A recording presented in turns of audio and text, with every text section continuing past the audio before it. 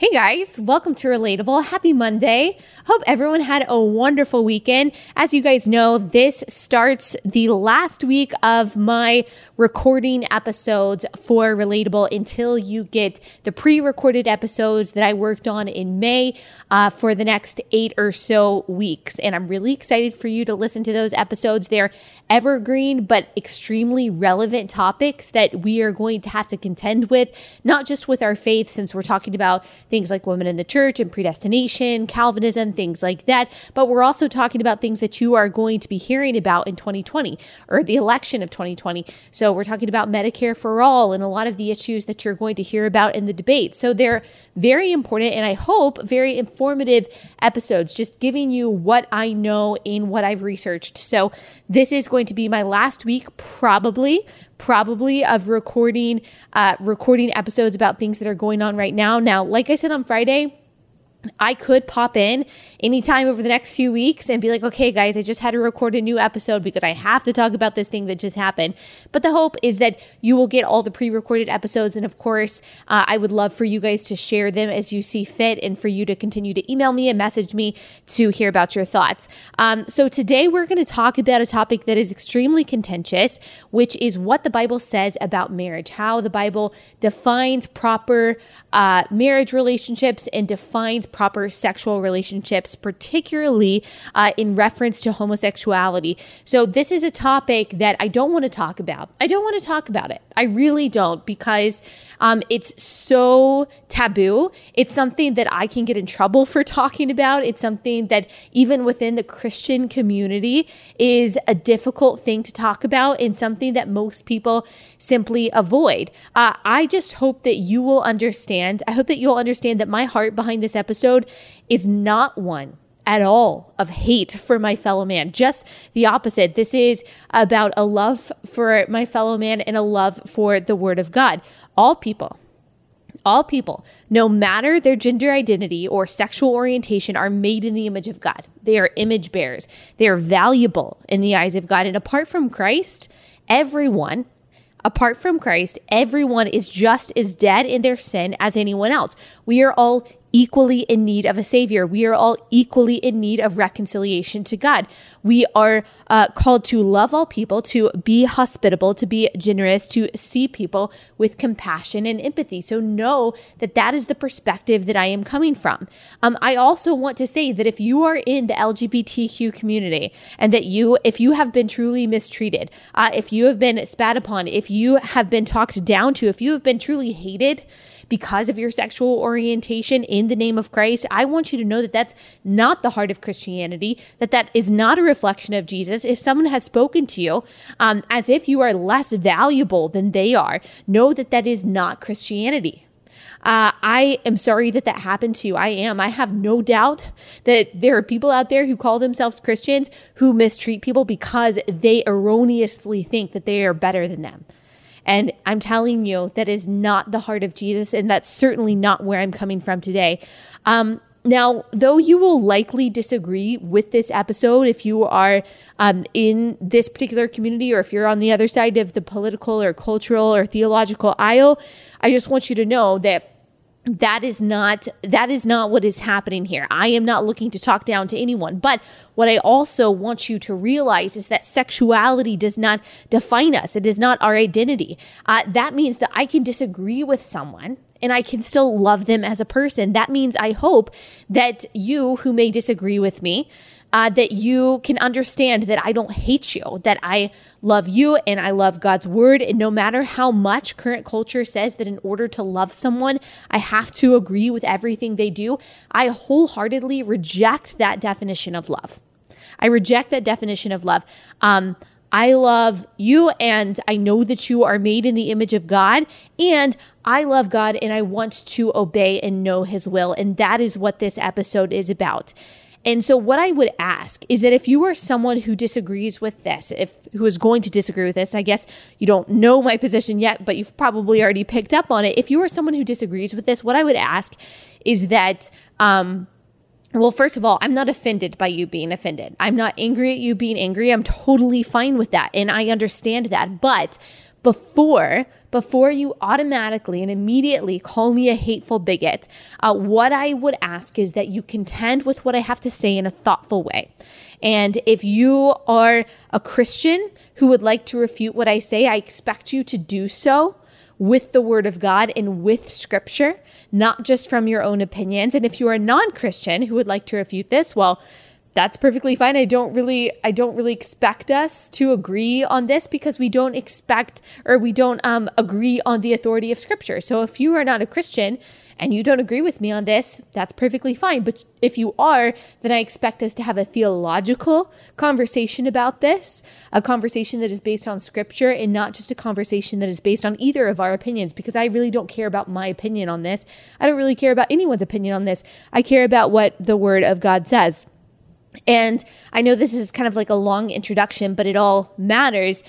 For Christians, I totally understand if you're out there and you're like, this is just a really hard subject for me. Like, I totally understand why this is hard. This is a hard subject for me and for a lot of us because we love so many people who are in this community for good reason. We don't want to hurt them. Like, we don't want to hurt anyone's feelings. We don't want to make anyone feel ostracized.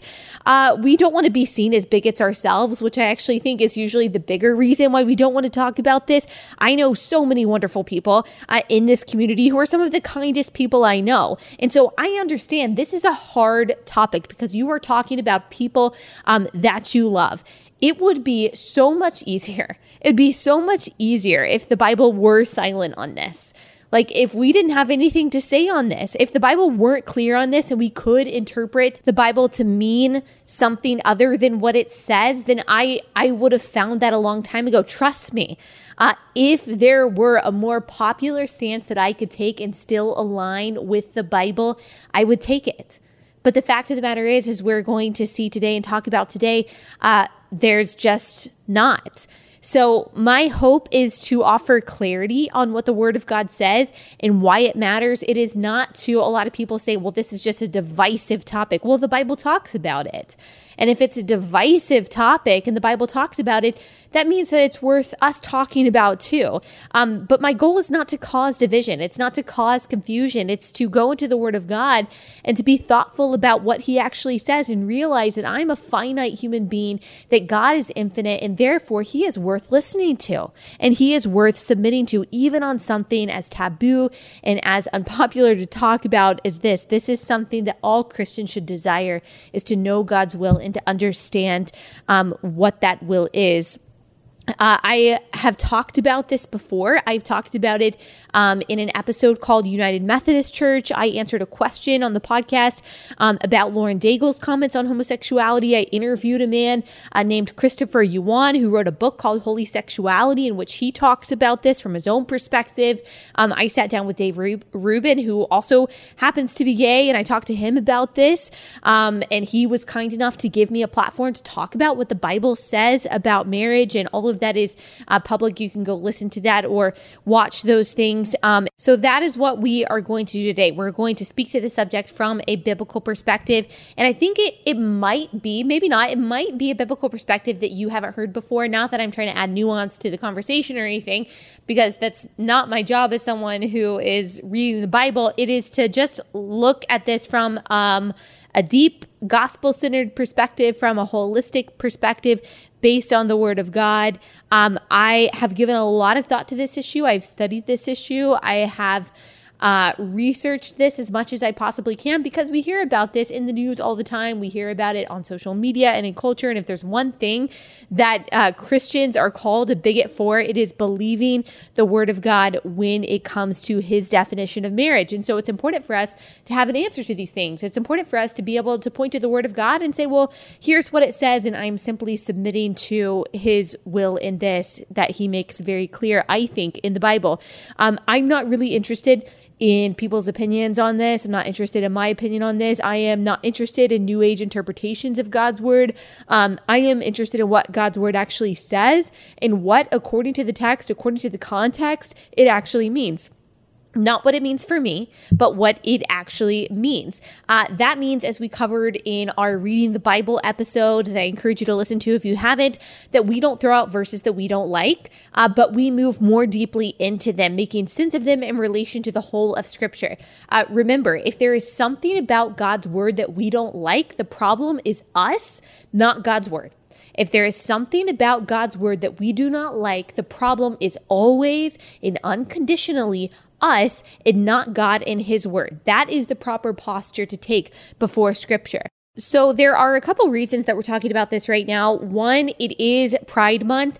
And because of that, many of you have asked me to address this particular subject.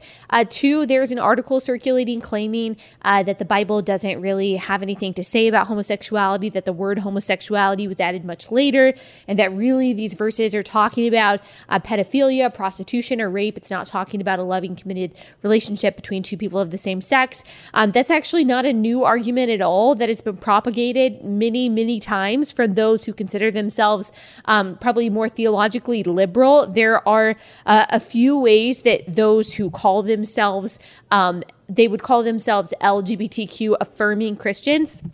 There are a few ways that they defend the rightness of homosexuality with the Bible. So they say that, okay, the few verses that talk about this in the Old Testament and the New Testament are talking about promiscuity. They're talking about idol worship. They're talking about rape, etc. They're not talking about this committed relationship, this monogamous relationship between two people of the same sex. So they look at the context and they say, okay, that's clearly what Scripture means. And it would be silly, they would say, to apply this to gay relationships today where two people are exclusive, where they're faithful, where they're following God in every other way. Another thing they typically say is, well, okay, whatever. Even if we were to take these verses literally, they're just a few verses. God talks a lot more about other things. He talks a lot more about helping the poor. He talks a lot more about loving people. We're making way too big of a deal about this. And conservative evangelicals, they would say, are using out of context passages to justify their bigotry, to express hates toward people that they don't understand. And then some other people say, well, Jesus didn't talk about it, and so it must not be that big of a deal. So let me say that these are all understandable. These are all understandable approaches to the issue of homosexuality in the Bible if your question when you are reading the Bible is, what can I get away with? So I totally understand this mindset. If your posture, if your question when you are reading the Bible is, what can I get away with? If you are looking for ways to justify what you want, you will find it. If you are looking for ways to affirm what you already believe, you will find them. If you are looking for ways to validate what you feel, then you will find that. It would be very easy to throw out passages or to look for a way to interpret passages so that we can still be agreed with if our question when we are reading Scripture is, what can I get away with? But that should not in any subject, I don't care what it is, be our question when reading Scripture. We're all guilty of doing this, but this is not the correct stance to have. The correct posture before the Word of God and in all of life before God should be that of Jesus in the Garden of Gethsemane.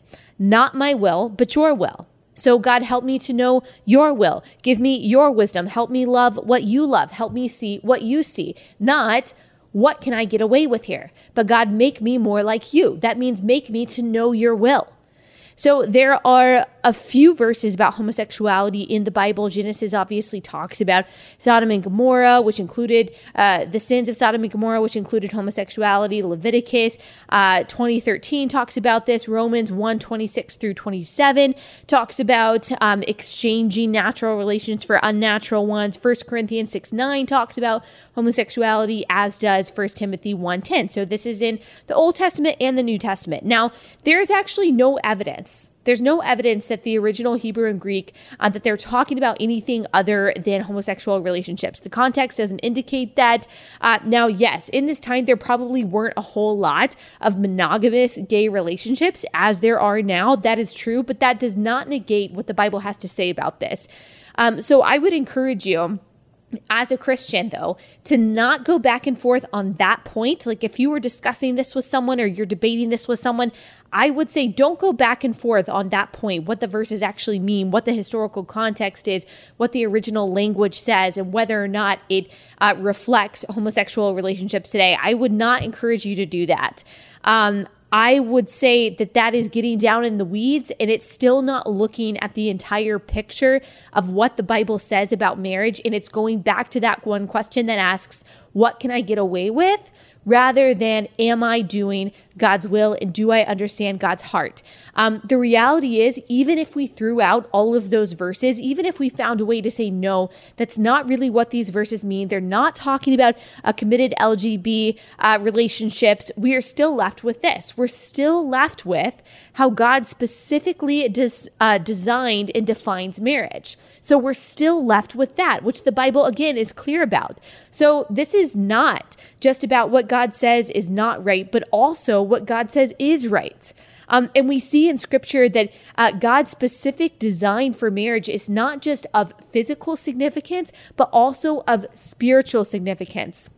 You've probably heard before that the Bible starts with a wedding and it also ends with a wedding. It starts with the marriage of Adam and Eve in Genesis, and it ends with the marriage of Christ and his bride, the church, in Revelation. This is not a mistake. This is deliberate, and it points to the fact that earthly marriage reflects a spiritual reality. It is incredibly significant. Earthly marriage reflects a spiritual reality. We see this truth in God's word about marriage, and we're going to dig a little bit more into this, that God's definition of marriage is rooted in creation. It is reiterated in the New Testament, and it's reflected in Christ's relationship with the church. So God's definition of marriage is rooted in creation. It's reiterated in the New Testament, and it's reflected in Christ's relationship with the church. Y'all know that I love alliteration, so I really tried hard to come up with this. So first, let's look at how it is rooted in creation. So Genesis 2:18 through 25 says this, Then the Lord God said, It is not good that man should be alone. I will make him a helper fit for him. Now out of the ground the Lord God had formed every beast of the field and every bird of the heavens and brought them to the man to see what he would call them. And whatever the man called every living creature, that was its name. The man gave names to all livestock and to the birds of the heavens and to every beast of the field. But for Adam there was not found a helper fit for him. So the Lord God caused a deep sleep to fall upon the man, and while he slept, he took one of his ribs and closed up its place with flesh. And the rib that the Lord God had taken from the man, he made into a woman and brought her to the man. Then the man said, This at last is bone of my bones and flesh of my flesh. She shall be called woman, because she was taken out of man. Therefore, a man shall leave his father and his mother and hold fast to his wife, and they shall become one flesh.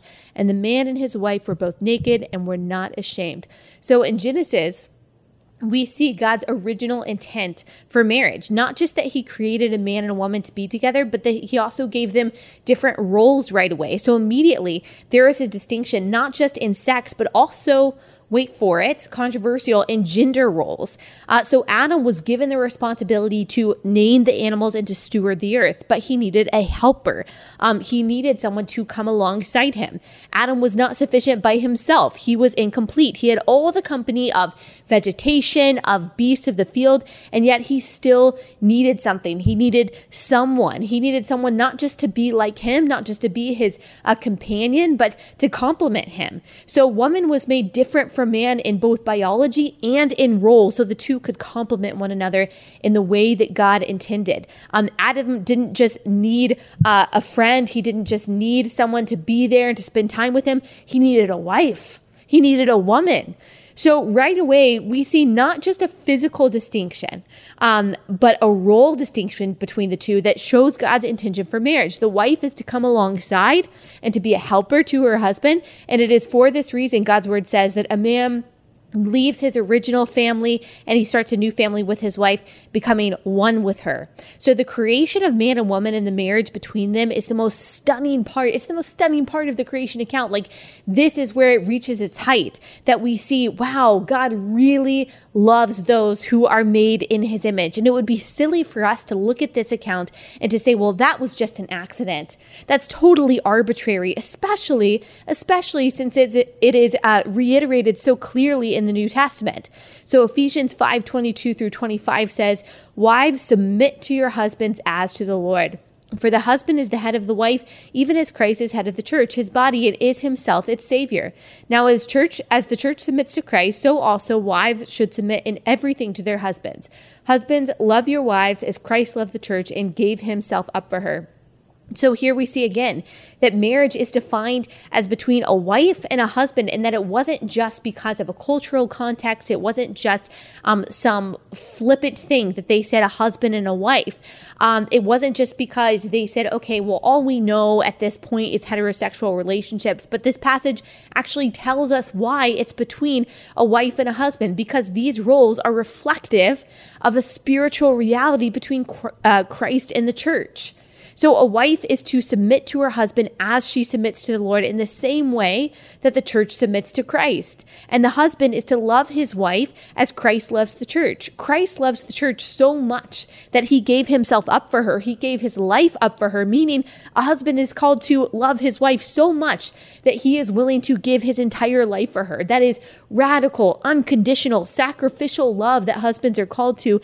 And it is meant to be reflective of the same kind of radical, sacrificial, selfless love that Christ showed the church by dying for her and sanctifying her.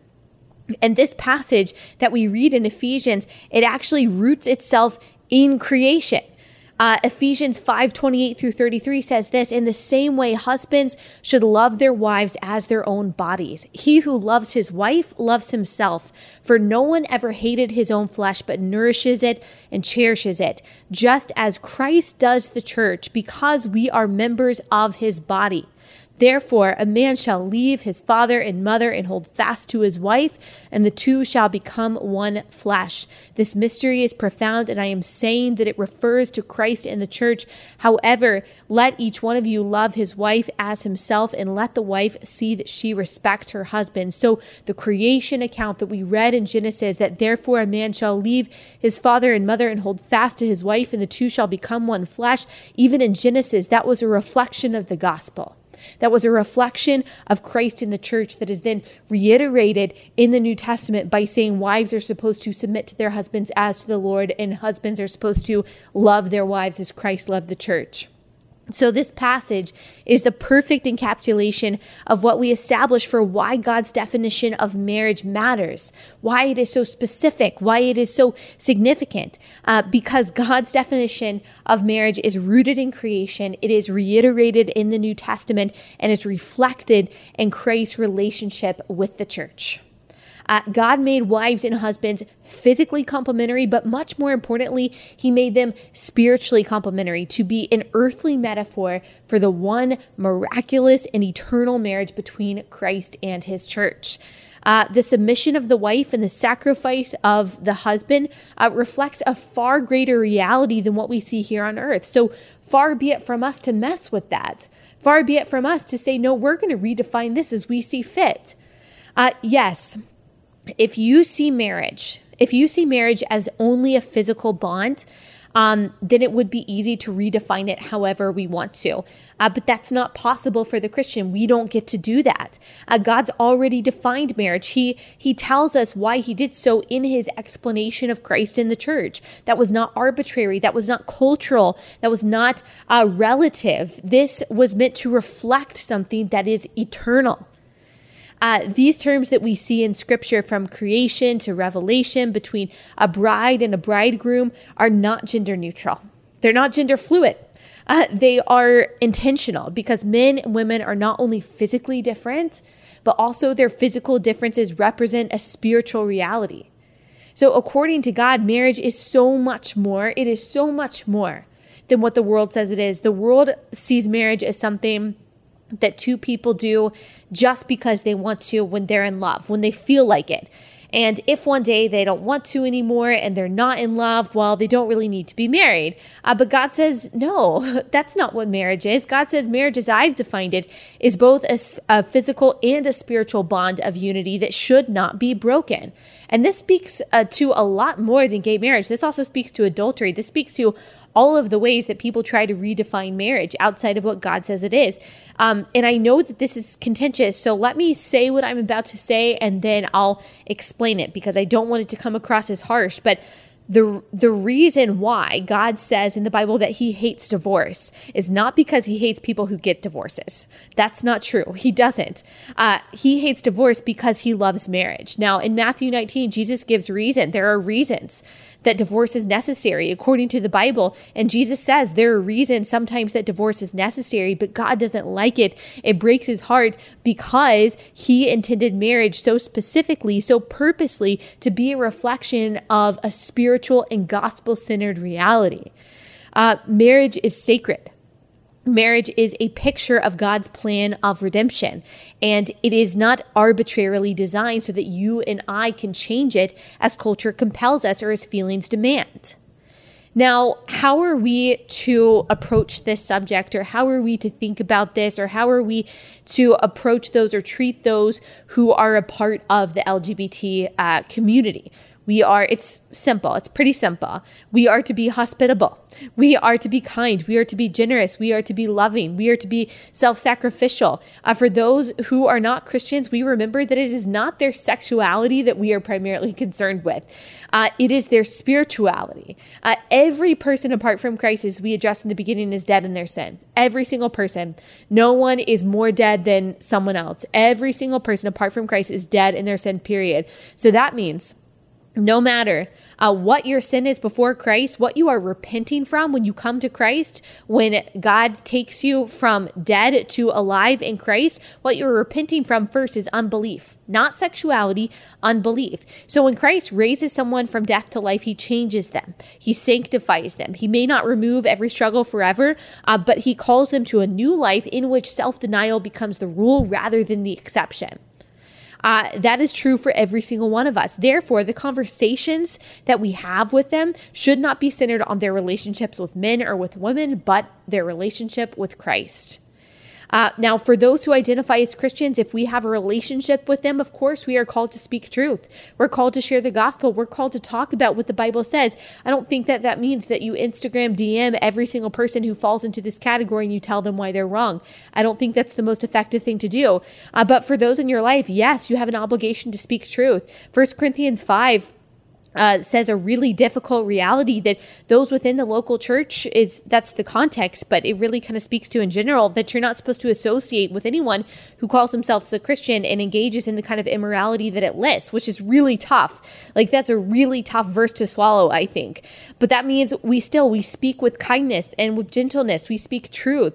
And if we truly are going to obey the command to love our neighbor as ourselves, that means that we have to speak truth. So if we believe that God is good and we believe that the Bible is his word, then loving someone means showing them the goodness of God, which is revealed in Scripture. If we believe that Jesus is better than this world, that means that we speak truth. If we believe that God's way is better than our way, that means we speak truth. That is our responsibility as Christians. And look, I understand that this is not popular. I understand that this is contentious. Maybe some of you didn't want to hear this today, but maybe some of you were looking for a way to approach this. In all things, no matter what the cultural subject is, no matter how unpopular it is, our authority is the Word of God. And when we look at something in Scripture and we're uncomfortable with it, our question should be, what is wrong with me? What's wrong with my heart? Why do I want to push back against this? Why don't I want to submit to this particular passage or this particular command? And we have to ask God to humble us, and we have to ask God to allow us the wisdom to be able to submit to his word. This is never going to be popular. This is never going to be a popular stance. There will not be another time in America where this is a mainstream opinion to have. Believing in the Word of God, standing firm on the Word of God is going to get more and more difficult to do. And so it's important for us to not just submit in our own personal lives to Scripture, but to also know what the Word of God says so that when someone asks, we have a reason for the faith that we have. And we're able to say, look, I love you and you are made in God's image and you are valuable and I want you to come to know Christ. This is what the Word of God says about marriage. So do not believe all of the back and forth that you're hearing that is trying to pick out all of the ways that we can redefine marriage to mean something that it's not according to the Bible. Because again, that's simply the wrong posture before Scripture. We're not supposed to be asking ourselves what we can get away with, but do we want what God wants? Do we love what God loves? Or have we counted the cost? Have we counted the cost that Jesus asks us to count before we follow him? Are we ready to pay the price that he asks us to pay? Are we ready to truly take up our crosses, deny ourselves, and follow him? Are we willing to do that? If that is our posture before Scripture, it really doesn't matter what we feel. It really doesn't matter our opinions. What matters is that Christ has shown us a better way, that God has shown us a better and more eternal way. And all I'm saying is far be it from me to rewrite something that he is so intentionally and specifically authored in his word. I just don't think that I have the authority to mess with that, and I don't think that you do either. So that's where I'm going to end that today. I hope that was helpful for you in kind of wrapping your mind around what the Bible says about this. It's become a very choppy issue where people just say, well, oh, these are the only verses that are relevant. No, that's not true. We have to look at the entirety of Scripture and realize it's much more profound than that. Okay, I hope that you guys have a good day, and I will see you back here on Wednesday.